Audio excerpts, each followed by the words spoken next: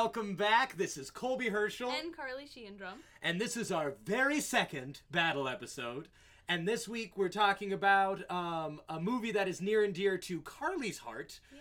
We are talking about Pixar's Brave. Now, we talked about our first Pixar movie, Ratatouille, only just a few weeks ago, I think, for my birthday. For Carly's birthday. And now I think we've had a couple of debates on this movie over the years, and I think it's a good time to really kind of lay it all out there and figure out what really makes Brave good or not so good. And we'd love for all of you listeners out there to voice your opinion as well at the end of the episode. So, before we, let's just get right to it. Well, I'll be honest that I didn't realize Brave had such a split audience. We actually, when it first came out, you and I and a group of close friends went to the midnight premiere of it, despite all odds, and despite the fact the theater was largely empty. And I mean, I was enchanted by it. And I think that because it was one of those midnight premieres, you and I didn't really talk about it much, because we just went home and went to bed. But I didn't think that it got bad reviews. And it turns out it's gotten a lot of bad reviews. A lot of people are really unhappy with the way that this movie was handled. And one of the biggest critiques I hear is that it's a standard Disney movie, but a bad Pixar movie. And I think that was the roughest thing on it. I think it really did come at a time. I think this was the follow-up to Up. Or Toy Story 3. It was 2012. It was the follow-up to Toy Story 3. So they were at their basic apex. And Brave really was the one that to kind of get him in the slump that I still think they're kind of churning in. You know, this was kind of part of that downward slope. But I think that I do agree that, and I think we'll kind of make this apparent by the end of the episode. I do think people are unjustifiably harsh against this movie, yeah. But I still think it was kind of a lackluster effort from the studio. So let's just go right into it then. Let's talk first and foremost about the characters. Let's talk about particularly about the characters of the mother and the daughter, I think. So for any of you who haven't seen Brave yet, we typically spend, given that this is our second, we're finally figuring out a format. But battle episodes typically consist of more in-depth looks at things. So there's very much spoilers. If you haven't seen the movie, we do recommend that you watch it first. But we won't be doing much plot review in this. So if there's any questions, I recommend you watch the movie. But yeah, so we're talking about Merida and her mother, Eleanor. So my general thoughts on this are, I think that they really did a good job to kind of point out the flaws in their relationship and their differences. But I think that once we kind of introduce the plot of the bear, I feel like the development and the characters that I really did start to kind of care about and who they are and how they're kind of built up to be are kind of shafted for this kind of adventure. And I like to say it's Freaky Friday with bears. I think that once we kind of hit that middle point of the movie, you're not really seeing much development between them other than when the plot calls for things to be resolved. There are never any points when you can see kind of the bear be like, oh, you know what? Merida really does have a point in being her wild and crazy self, you know. I think there's just too much humor in like, this is hard for me because I'm a prissy queen and it's kind of crazy for me to do this fishing stuff. And vice versa. I don't think there are really any points when Merida truly has kind of like learned that, oh, I should have been more attentive to what my mother was saying about keeping the kingdom together. There really isn't a turning point other than the moment when she's like, oh, I need to kind of keep the kingdom together to have my mother escape up the stairs in order to save her. It's kind of all of these moments are happening as they come, and these internal flaws that are introduced at the beginning in both characters are just kind of solved because it's time for them to be solved. And I think there are moments that hint at these kind of character motion, but they're really subdued and they're very much kind of placed, I think, just because a story editor came in there and really tried to kind of fine-tune that. And I think this is one of the reasons why I particularly may have had a different viewpoint on the way that the film progressed, because obviously I am a girl, and I have a mother, and I have lived the life of being a teenage girl growing up with a mother that you disagree with. And the film opens with Merida being, I mean, very much the biggest complaint that anyone ever has about her. She's a fiery, rebellious, I don't want to be a princess. And her mother is very much a focused on the path ahead, conscious of the responsibilities that are on her as a queen to raise a princess kind of thing. And it's funny because their differing opinions I don't really see. It's just a matter of, like, disagreement, I suppose. Like, the opening, what we see them as characters in the opening is that Merida just doesn't understand why it's so important to her mother that she be these things. And obviously Eleanor doesn't understand why Merida is so dead set on not listening. But to that degree, they do still have a level of, like, compromise, because Merida still participates in her classes and still does learn and still has some semblance of proper manners and protocol and things like that. So their opening isn't like it's this huge rift between them. It's just, they just, don't necessarily agree 100%. And the catalyst is when Merida's ready to be married. And what causes the rift is the fact that now suddenly the things that were theoretical in Merida's life, the things that she's been preparing for this entire time and what her mother has been planning for, are suddenly no longer theoretical. They're very much in the present. And I think it obviously scares Merida. And her mother doesn't understand why it scares her, because they've been spending all this time preparing for it. So even in that regard, like, the way that their relationship opens, it's not a matter of different opinions, it's just a matter of perspective. They just don't understand why the other... It's not that they are just mad at each other and disagree, it's just that they don't understand what the other one is seeing. And when they split off, and obviously one of, the big issues is the way that Merida handles it, is that she wants to change her mother, which is a very childish remedy to come to it. Merida doesn't blame herself at all for what happened. She blames the way that her mother sees things. So to her, the solution is to change her mother.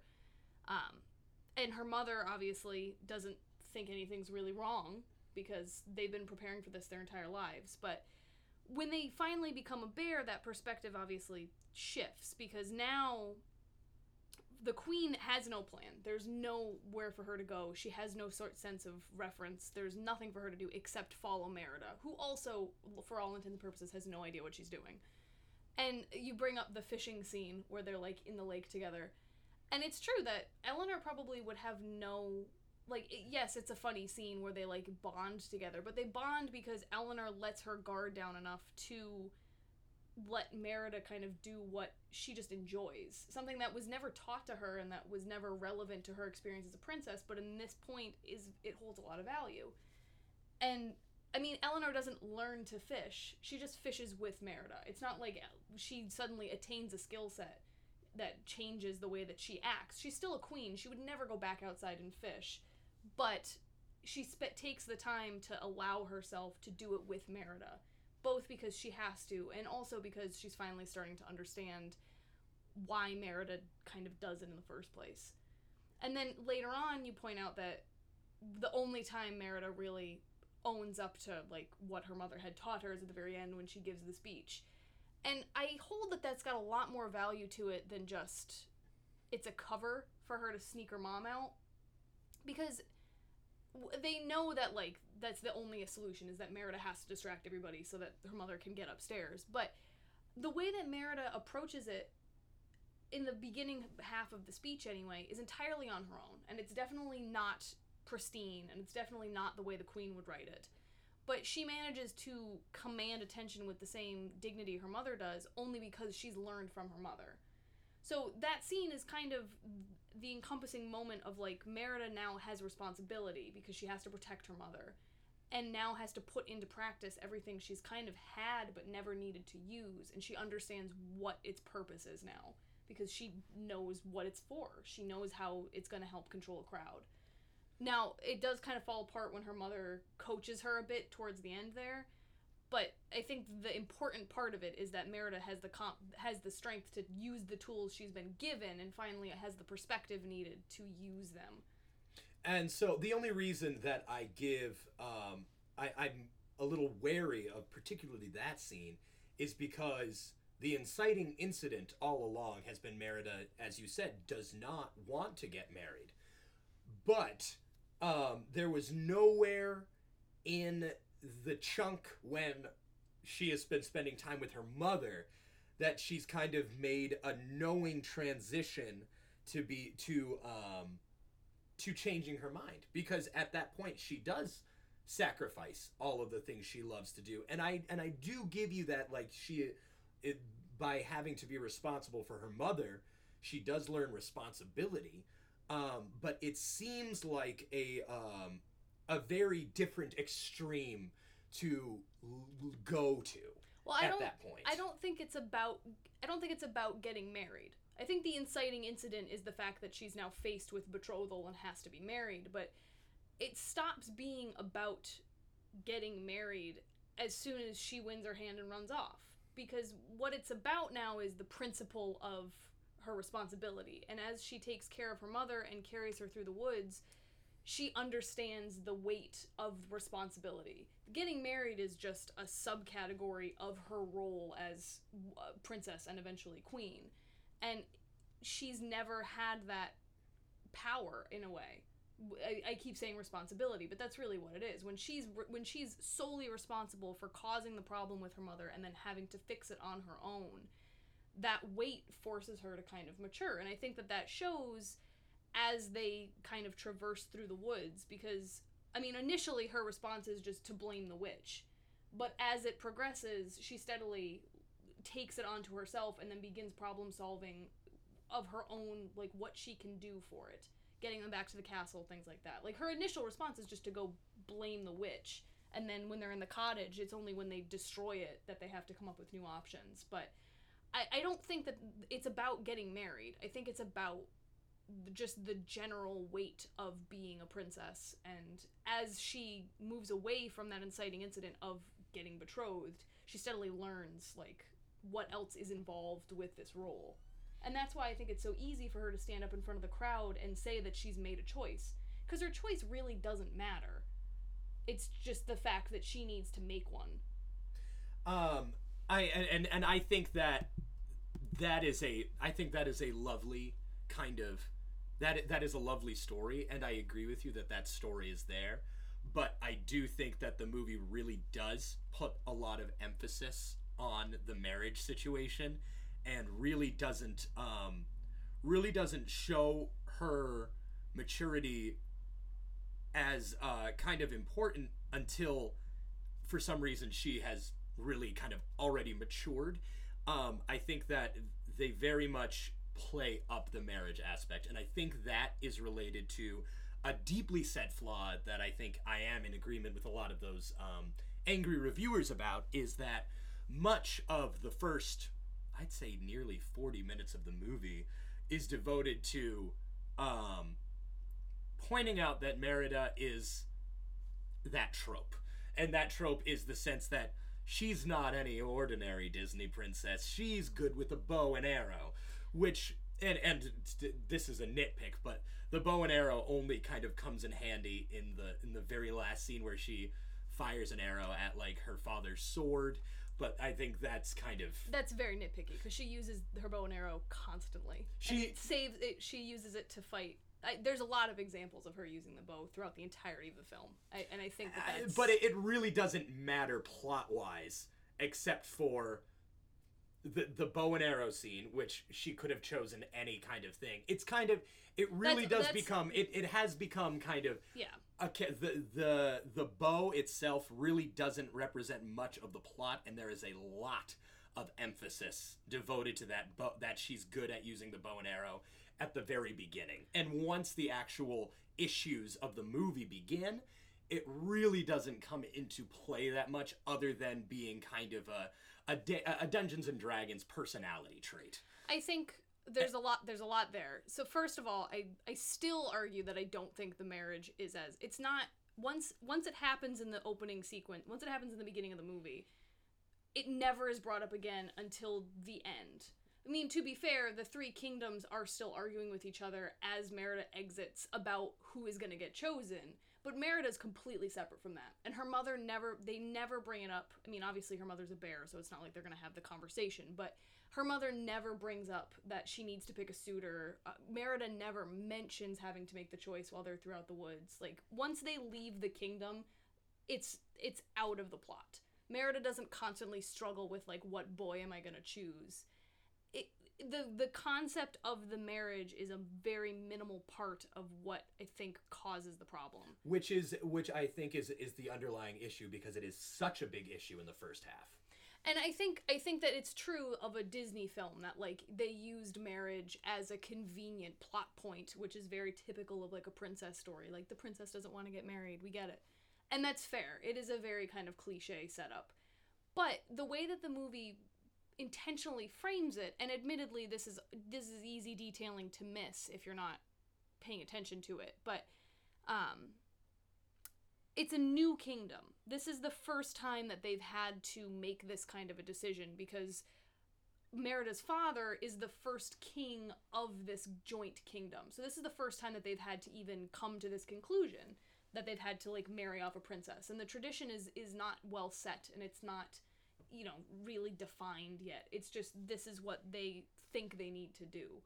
So even marriage to their, like, you know, society is kind of a weird, like, it's not really that important yet. So I think that it's justifiable only in that it's important, but, like, even the marriage part of the games isn't the entirety of the games. There's lots of other stuff happening in this kingdom, even in this one tiny subset of their culture. There's a lot more happening than just the contest to win her hand. So I don't think that, compared to, and I can't even really think of another Disney movie that has, like, I mean, like, a really heavy, like, I don't want to marry the prince. I guess maybe Aladdin, but, like, even then, she's not really confronted with, like, I'm trying to think of, like, what in that. I haven't watched Aladdin in a while, so it's not going to be easy. But it's kind of the same thing. Like, even in Aladdin, yes, it's a crummy thing that she has to get married for her kingdom, but, like, it's never really directly in her way. Once it kind of gets brought up, she separates herself from it pretty quickly. And obviously, I'm not talking about Aladdin. I can't really make a really formed opinion about it. I haven't seen it in a very long time. Yeah. But I mean it in that, like, the Disney trope is literally just if a princess is confronted with marriage and she doesn't want it. And I think that's fair, and given the historical context of when most of these stories take place, it's a fair inciting incident. It would be a big conflict in a young girl's life. And it would be. In this movie, it's a conflict that's purely meant to spurn a conversation between a mother and a daughter, which is what I think ultimately the movie does well. Is it really accurately frames a relationship with two people who neither one is wrong, but just have very different perspectives and need to understand what the other person is seeing before they can, like, really make a choice. I agree. I think that the relationship between Merida and Eleanor is definitely what they were trying to highlight. I think that, though, that using this device in the end, simply because it was truly, they used it as a setup, but they spent a lot of time talking about this setup, that when the second half really just kind of writes it off, it feels kind of sloppy in that sense. And this film was directed by someone else before she dropped out of the project, Brenda Chapman, who helped write Prince of Egypt. And then they brought in another director, and you can really kind of feel the ramifications. You can really feel the heartbeat that she definitely was looking for, but you can feel, like, the second round of just trying to shape it all up into kind of a 3-act structure, and it really does suffer under that. Because I do think the heart is there. I agree with you, but just kind of the sloppy handling of transitioning from the first half to the second half really does kind of leave you jilted, rather, is a better word. I think that, I mean, and I'll be completely honest. I agree with you 100% that the last act feels a little like rushed. It doesn't. It's a little bit too much of a perfect happy ending to really make you feel good about like anything that happened. There's no consequence for anybody's actions. Nothing bad happened to anyone. And given the weight of the decisions that were made, it feels like there should be a little bit more of an impression left. So I definitely agree with you on the third act, but they really don't spend that much time on it in the beginning, beyond the fact that they have dinner. Her mother says, like, oh, we found suitors, we're gonna have a competition, and then the games open, and then Merida leaves. I mean, of the first act, we get there's the introductory scene where we see Merida as a young girl, there's her life at the castle, learning her routines from her mother, kind of introducing us to the way that her brothers and her father are, the story of how her father lost his leg, and then it kind of rolls into the games, and the games for their kind of culture, and then the fact that she's now betrothed and all that stuff. I'm not saying that it's not important, but I don't think that they spend nearly as much time on it as you're arguing. No, I do think they do. Maybe that's just from the lens of someone coming into a movie about something like this. Yeah. And maybe that was their intention, to play with that expectation. But I still do feel that they do kind of, as the inciting incident to, yes, the argument is the different perspectives they have is the crux of what they're trying to tell. I completely agree with that. But I do think they spend, I guess, a little bit more time with this inciting incident and having it not quite fulfilled at the end, really in a fulfilled way, is kind of something that does leave you jarred. Yeah, and I agree with you that it feels like, and I mean, I could make the argument that because they make a point to establish that their like history is young, and it's the first time that they've had to do anything like this, so it's not really a big deal that they don't do it the quote unquote right way. It does feel a little dissatisfying that, like, Merida can just say, I decide on nothing, and the reason I ran away doesn't matter. Like, and as I like to say, like, don't consider the geopolitical ramifications, but they are there. Yeah, it's a little bit too quick, and I fault the third act more than anything, because I think that it's not the strongest in any sense. Like, that's not my favorite part of the movie, but I think the first and second, I mean, really largely 3/4 of the film, I think, do a very good job balancing that, and it kind of rolls into what you were saying about her being a princess trope, and the whole strength thing, and her using her bow and all that stuff. And despite the fact that Merida is portrayed as like, and what the trailers unfortunately did a very good job portraying her as, is like a tomboy, like the classic, like, I don't want to be a princess. She fulfills her role very well. That was not a Scottish accent. I promise I was I'll be shooting for my own hand. I promise I wasn't trying to do a Scottish accent. I would never. I know myself too well. But she's not portrayed as, like, it's not like Jasmine, who wears, like, dark capes and, like, sneaks through alleyways just so people don't know she's a princess. Merida very graciously goes, graciously, I say that with a grain of salt. She's still a young girl, so, like, there's a little bit of sass there, but she goes through her daily lessons. She still wears her clothes. She wears princess gowns without complaint.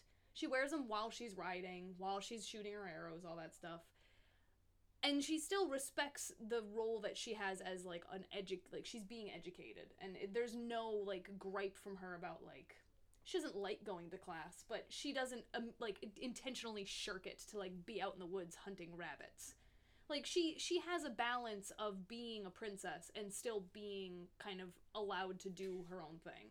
And her father, I think, is an important thing to remember, because her dad at one point actually says something along the lines of, fighting is essential. She has to know how to do it. Despite the fact that his wife, Merida's mother, argues that she should not have weapons at all, and all that stuff. So I think, while it's true that she's definitely tomboyish, it's a good balance of, I mean, it's fitting to the world that she lives in. She's not that different from, like, other girls in this culture. She's just the only princess. But she's still raised just as any other, I don't want to say Viking, but, like, aggressive Scottish warrior. Celtic. Yeah, like, she's got the same training that her father has and that all of her brothers will have. And it's not really that out of place in this universe. And that brings me, I do want to talk about other themes besides this, and I realize the rabbit hole that this theme is. So I will try to be brief, because I do want to talk about a little bit more about some of the other ideas that this movie brings up. They kind of talk a lot about gender in kind of a subtextual way. Yeah. I think I credit this movie largely because it did have the gall to kind of advertise for it being like your typical adventure, but really making it about the relationship between a mother and daughter, which is not really brought to cinemas all that often, especially now. That's never a tentpole movie. Yeah, it's never on the crux of a relationship like that. And I say power to Pixar for making their first but female protagonist be a movie about a relationship essentially between two female protagonists, which ended up being hyper crazy successful with Frozen. But I will say that they elected to kind of go into a weird route where I'd say the two women that are represented are very layered. But I mean, all of the other female characters are almost non-existent. Or what's the name of that maid? Oh, Maudie. Maudie with her huge boobs. She is kind of represented as this woman afraid of her own shadow and kind of falls into that trope. She's and then like on the other end of the spectrum, all of the men are portrayed as these kind of stupid farting individuals, and not saying that men do not have that coming to them because of how we've treated female characters in our movies. But I will say that it kind of, there are a lot of jokes about like, those men, they just want to fight and tussle, and they're just kind of gross. And even the little brothers, they don't speak. They just do their little vaudeville cartoon act of troublemaking. Yeah. And so if this movie really is trying to say something about gender, and I think it is successful in many instances in kind of showing a girl who is kind of more free-spirited than a woman who's reserved and responsible, and showing how they are kind of on the same team, that's kind of the major crux of the movie, it does kind of an injustice to all of its other characters in that way. There are no thinking gentlemen in this movie. No, and I think that's a fair point to make. The way that, I mean, the balance of the cast is 3 speaking women to, right off the top of my head, at least 5 speaking male parts. Yes. And like that, I mean right out of the gate, that's a comment right there. Even though the film is largely about 2 women, they're still largely outnumbered by the amount of men who are relevant to plot, kind of thing. But it's tough because the men aren't important to this story. The one who is, being the king, is shown to be very much a capable, loving, patient, caring individual who also has the capacity to be a killer and to be a protective king and to make conscious decisions about his kingdom. Now, admittedly, he is definitely shown to be the brawn where Eleanor is the brains. Yeah. But he definitely has moments where, like, he's a conscious parent. He makes decisions without Eleanor and is able to kind of direct things in his own household, at least. And I think it's important to note that he is really the only man who interacts with Eleanor and Merida in any way that matters, with the exception of the brothers, which they don't have speaking roles and they're young, so like they don't really count. But the other men are yes, very much caricaturized. And that's not like super nice, but also they don't really matter, so I'm willing to give Disney a pass on it because they don't, there's no reason for us to spend time getting to know them, kind of thing. And for the fact that all of the men are portrayed as like aggressive and like they drink and eat and like throw weapons. They are also shown to be very respectful. To the point, though, that no, they are very respectful of the. I will agree with you there. Of whenever Merida and Eleanor speak, they are like, oh, we really need to get it together right now. Yeah, they recognize her role as a leader and are very quick to like remind themselves of their place as an audience, if nothing else. Though, and this kind of gets into one of the larger themes. Though, I do agree that the father really does have multiple scenes where he is an active listener and very good in that sense. There's never a choice or a thought made by any of the characters that, oh, we've turned our mother into a bear, but we can't tell Dad that because he hates bears. And we'll get into that more about there is a very good reason why he hates bears. Yeah. But they never treat Merida never treats him with enough kind of understanding to say, hey, look, Mom's been turned into a bear. Now's not the time to send all of these people after her. Yeah. And that's not a blame on him. He thinks there is a live bear in his castle. Yeah, no, and that's... So he's kind of portrayed as a pseudo-villain in the third act because he's chasing after, kind of a Gaston. Yeah. Because he's chasing after, and at that point, it's a little too late for Merida to be like, hey, that's Mom, because he's like, what are you saying? This has been a problem for days. Yeah. Like... the argument there is that Merida's father is known as the Bear King, and he earned his place as king of this kingdom by fighting a mythical bear named Mordu, who in the process took the king's leg. So like Merida's father, and the reason she's a princess at all is because he I didn't murder a god bear, but like got in a really good fight with one, and the kingdom took that as a sign of like, oh, he's a good leader.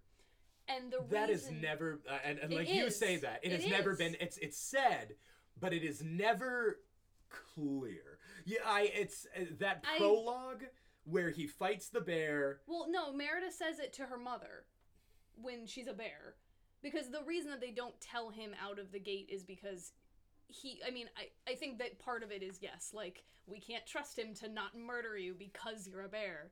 But I think it's also, it could be argued that he is currently hosting the three kingdoms that essentially elected him king, and if they see him, like, being kind to a bear that looks very familiar to the god bear that he fought with originally, it could call into question his, like, willingness to rule, because it's made a point in the beginning of the film that her father also doesn't believe in magic, so we're kind of led to believe that it's probably a true thing of, like, most of these gruff men, is, like, they don't believe in magic, so they wouldn't believe if you were like, Mom got turned into a bear. Yeah, no, and I think that there is sort of that precedent set. I don't think it's incredibly clear, but I think there is that precedent. I think you're right. But what it does for the audience is it kind of leaves us in one of these, oh no, I can see this misunderstanding coming at me at the climax from a mile away. Yeah. And you're like, oh no, he's chasing after his wife. The irony. And you're like, I wish, like it's painful. Those moments are truly painful for an audience who just is like, I wish reason were involved with these characters in that sense. And I think it's more justifiable in the beginning because they do give you all of the puzzle pieces to put the answer together as to why they wouldn't tell him when it first happens. Especially considering Merida believes she can fix it pretty much immediately. They just have to go back to the witch. And when that proves wrong, it spirals out of her control and she has to own to the fact she didn't tell her dad. I think that it's definitely true in the last act, when, like, Merida's in front of her dad and is just like, this is my mother, I won't let you kill my mother. And he's like, what are you talking about? It's a bear. Like, that could have been a little bit clearer, Merida. You could have come through and said, like, this is my fault, I turned her into a bear, not just, that's my mother. So I think that it's true in the climax when you're like, okay, nope, this is the time to, like, just be honest about it. But I think in the beginning, and the reason that the movie starts, really, is justifiable. There's enough reasoning and lore put in place for you to kind of understand why it's not a simple conversation of, like, I turned Mom into a bear on accident. And that kind of leads very nicely and tidily into my greater question, which is why bears? And I think that they establish in the movie. I think, well, first off, I think that prologue really is unnecessary. I think that's just to kind of show you a cute baby Merida. I think all of that could have been explained very quickly through subtext at the beginning of the movie. Yeah. Like he lost his leg because like I lost my leg because of a beer or something like that. And they really do make it a very big thing that it's bears because the witch can only turn people into bears, and that relates back to Mor'du, who is they talk a lot about in the movie, and he kind of forms a nice kind of, I guess, larger villain and nice example for Merida to learn how to patch up family and understand the bond between that. But they make Mor'du such an important villain that when he's kind of really not that important except for a character to kind of run away from, and in the end they just kind of kill him, and then he just kind of rises. He's like, I'm free. From my soul's free. It really, and the mom turns into a bear, true, and it's due to something to do with this witch, but really the fact that it's a bears really has no credence to the story other than I guess bears are part of the Scottish culture in that way, and B, it kind of forms a nice plot to be like, oh, I can't talk to my mother as clearly right now, and she can't do what she would normally do because she's a bear. But that whole sub lore with Mor'du and his family, really, it I can see why it would make sense, but they never really connect the dots. I don't think the film never really makes a cognizant effort to lay it all down there and be like, this is important because of blank. They're just like, I guess the same thing happened to this bear, so she has to fix her mom. But we already knew that. It doesn't really give extra incentive, if that makes sense. It's so the first thing I want to say is the prologue, I think, is less, and I mentioned this to you when we were watching it, and this is something that the movie is also really heavily critiqued for, is like how it uses magic and these little creatures called the Will-o'-the-Wisps. And I argue that the prologue is less about introducing us to Merida and more about showing us what the concept of fate really is. In the prologue, Merida is a little baby and follows these Will-o'-the-Wisps into the woods, and then runs back to her parents. And then as soon as she returns to her mother's arms, Mor'du attacks the camp, and then that is when her father fights Mor'du and loses his leg, and then we can assume from what they tell us later, becomes elected the Bear King. So my argument in the prologue is that it's more of a frame story to show us, like, the Will-o'-the-Wisps. It wasn't Merida's fate, it was Merida being led, which helped spur her father's fate, and then that set the tone of the kingdom. So, like, that's kind of the incident that made this whole thing even happen in the first place.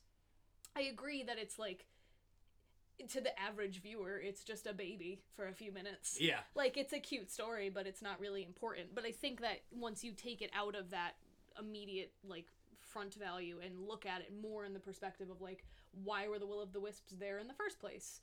I think it means more for, like, the later understanding of fate and what the Will-o'-the-Wisps mean. Mor'du and, like, the whole bear thing, my only thought is, like, in this case, the movie is very much talking about magic, and it's meant to be this kind of, you know, it's a magical, it's a mythical thing.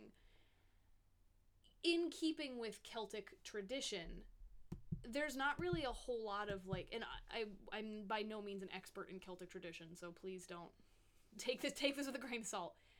But there's not really a whole lot of mythology. It's not like they're in this film, they have to, for the sake of what the movie ends up being, they have to turn her into something. They need some kind of alternative enemy that's not a human being. And the only creature in this landscape that could be dangerous is going to be like a wolf or like a bear. Yeah. And I think that for the landscape that we're set in and the context and the characters and all that stuff, I think bears are just a nice aesthetic choice. I don't know if they hold any deeper meaning in Celtic lore. I don't know if they really matter. But I think the reason they were chosen is because we needed something that was non-human, to one, set up this barrier because Merida and Eleanor's perspectives don't match, and talking won't fix it. They need to, like, experience it. And it does fall into that Freaky Friday category of, like, walk a mile in each other's shoes. Yeah. And you'll see. And, I mean, that's true. That's a good way to solve the perspective problem, is to learn how the other person is seeing it. So taking away the communication, barrier, I think is important. So they needed to turn her into something. And they also needed to separate her from the kingdom. So I think it works in that regard. I think they could have made other choices, but I like the bears.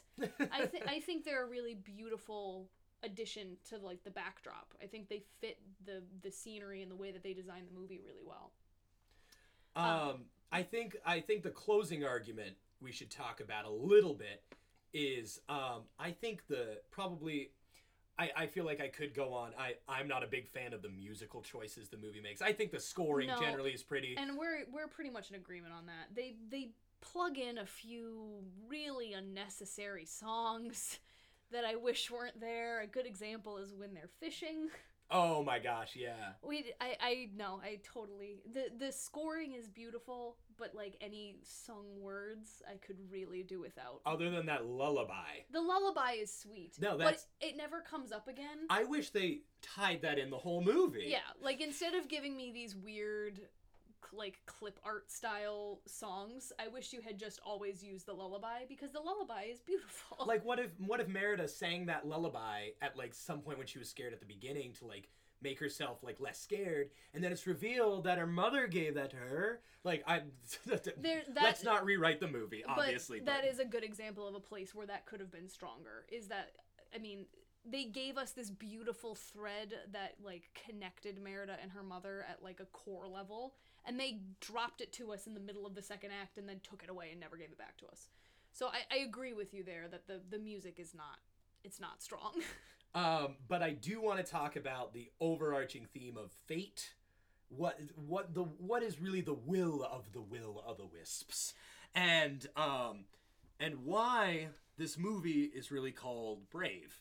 Yeah. Because I think that, and as you brought up in the prologue, I think that's exactly what they were intending with the fate, with the will of the wisps coming up for the girl, but, like, it's a very roundabout way of kind of achieving that. And in the future, when she follows them to the witch's house, are the will o' the wisps intention to be like, oh, we're gonna make her really close with her mom now? Like, there are really no big, like, there are not as high of stakes, I guess, as, like, you would expect with how they're talking about the fate and treating the fate. And maybe that's an inversion or some sort of subversion, but they are present at all of the major plot points in the movie. Yeah. And if that's their will, then are they trying to break up marriage betrothals in the kingdom? Yeah. Are they... The problem I have with the way that Brave treated... And to be... This is a part of the movie that I don't think I'll be able to defend very well, because I'm not happy with the choices that they made. The first thing is that it feels a lot like Brave confused the tentative definition of fate and of destiny. Yes, you're right. Because fate is predetermined. Fate is something that you have no control over, and that happens. And destiny is something that you, like, actively pursue and that you can control, and that you, at least in some way. And it's made clear that the will of the wisps are, like, fate. Yeah, your fate. Fate. But, like, they're not really, because, I mean,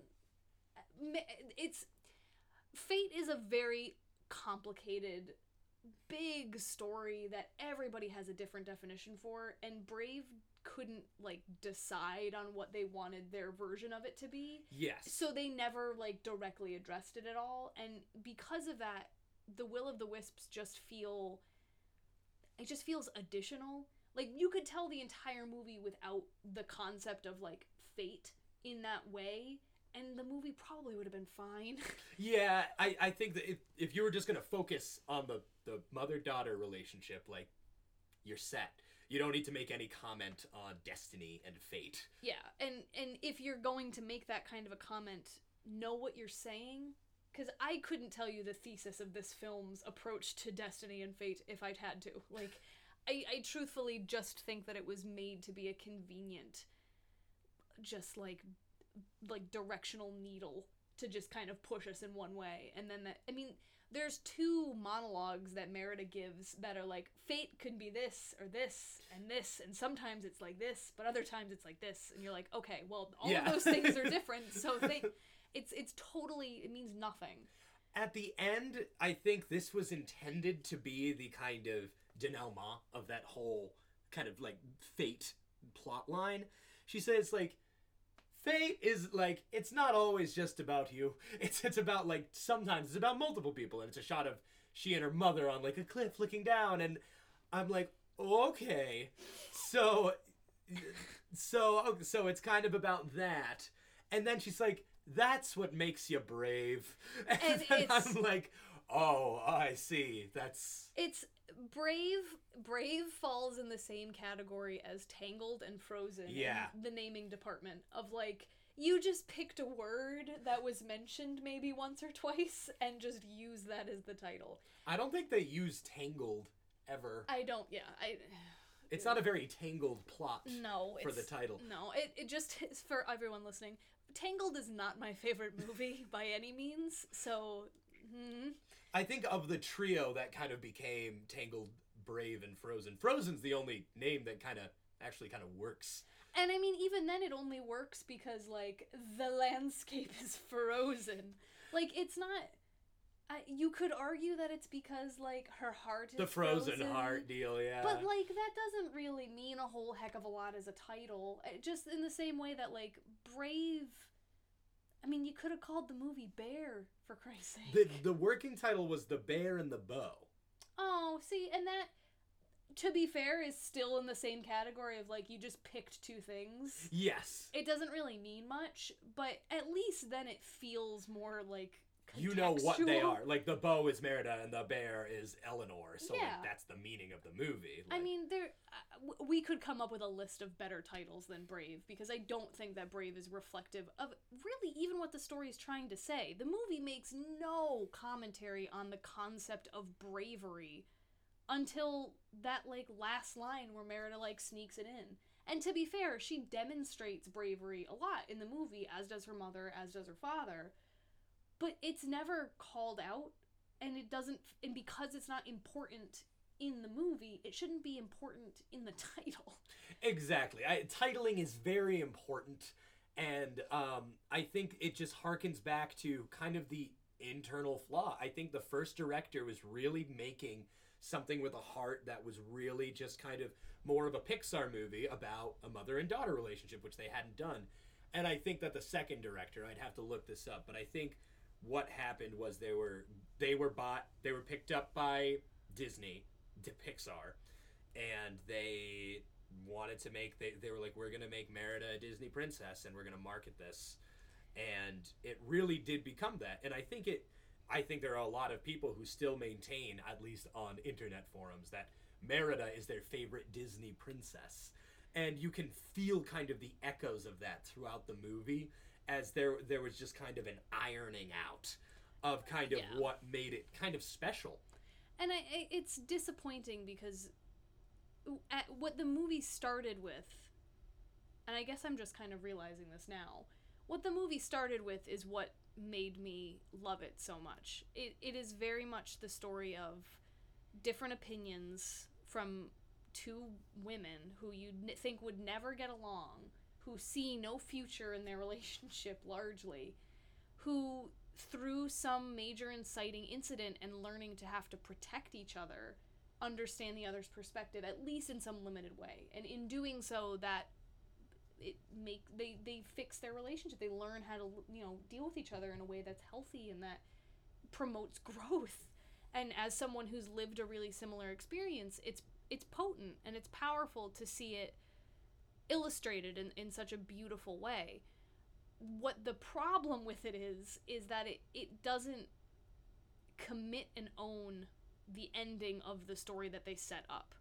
And it falls apart in the third act, because now you've brought up all these great themes of magic and fate and destiny and being brave, and the story is about a mother and a daughter, and yet they skirt the issue of it being a mother and a daughter the entire time. Exactly. And that's the movie that I love. None of this auxiliary stuff with the magic or fate or any of that. What matters to me is that mother-daughter relationship that they managed to capture beautifully. They just don't own it. And that's where I think it falls apart. So, I think it coming to your side a little, I think the fact that there is a movie, and it happens to be this one movie that can be this movie for you and that you can relate to, I think this movie for that deserves so much more credit. Because if that's the case, then man, we've got to have more movies about these kind of relationships and that tell these kinds of stories. So I think in conclusion, I think from our battle, I think that, people who didn't like this movie can see a little bit more good in this movie than they did initially. And I think people who really love this movie kind of can take a knock because, it really is kind of structured in a less than efficient manner. It really is. That's a good way of putting it. There's a lot of roundabout and it's kind of overbloated with a lot of extra that just doesn't need to be there. And the important thing is that even though it doesn't by any means it's not a great movie, it tells, even through all of that, there is still a really solid heart to it. And in the context of it being part of the trio of Tangled and Frozen, it's funny to think that this happened, and then Tangled happened, right? And then Frozen. And this told a mother-daughter story, and Frozen told a mother-sister story. Or a sister-sister story. Sister-sister, oops. I knew that. But Tangled told another fairy tale. Yeah. And that kind of disappoints me, because you're right, that I would like to see more of this kind of side of storytelling. And on that same note, it's totally separate, but if you're looking for a really good story in that same vein, I highly recommend The Good Dinosaur. Pixar's other attempt at this kind of storytelling that also didn't get great reviews, but really deserves it. I think we'll have another episode about The Good Dinosaur. We need to talk about The Good Dinosaur. Real soon. We really do. So, listeners out there, where do you stand? What arguments did we leave out for whichever side you want? Let us know your thoughts about our debate and what things you'd like for us to talk about in the future. Thanks so much. This is Colby Herschel. And Carly Sheandrum. Signing off.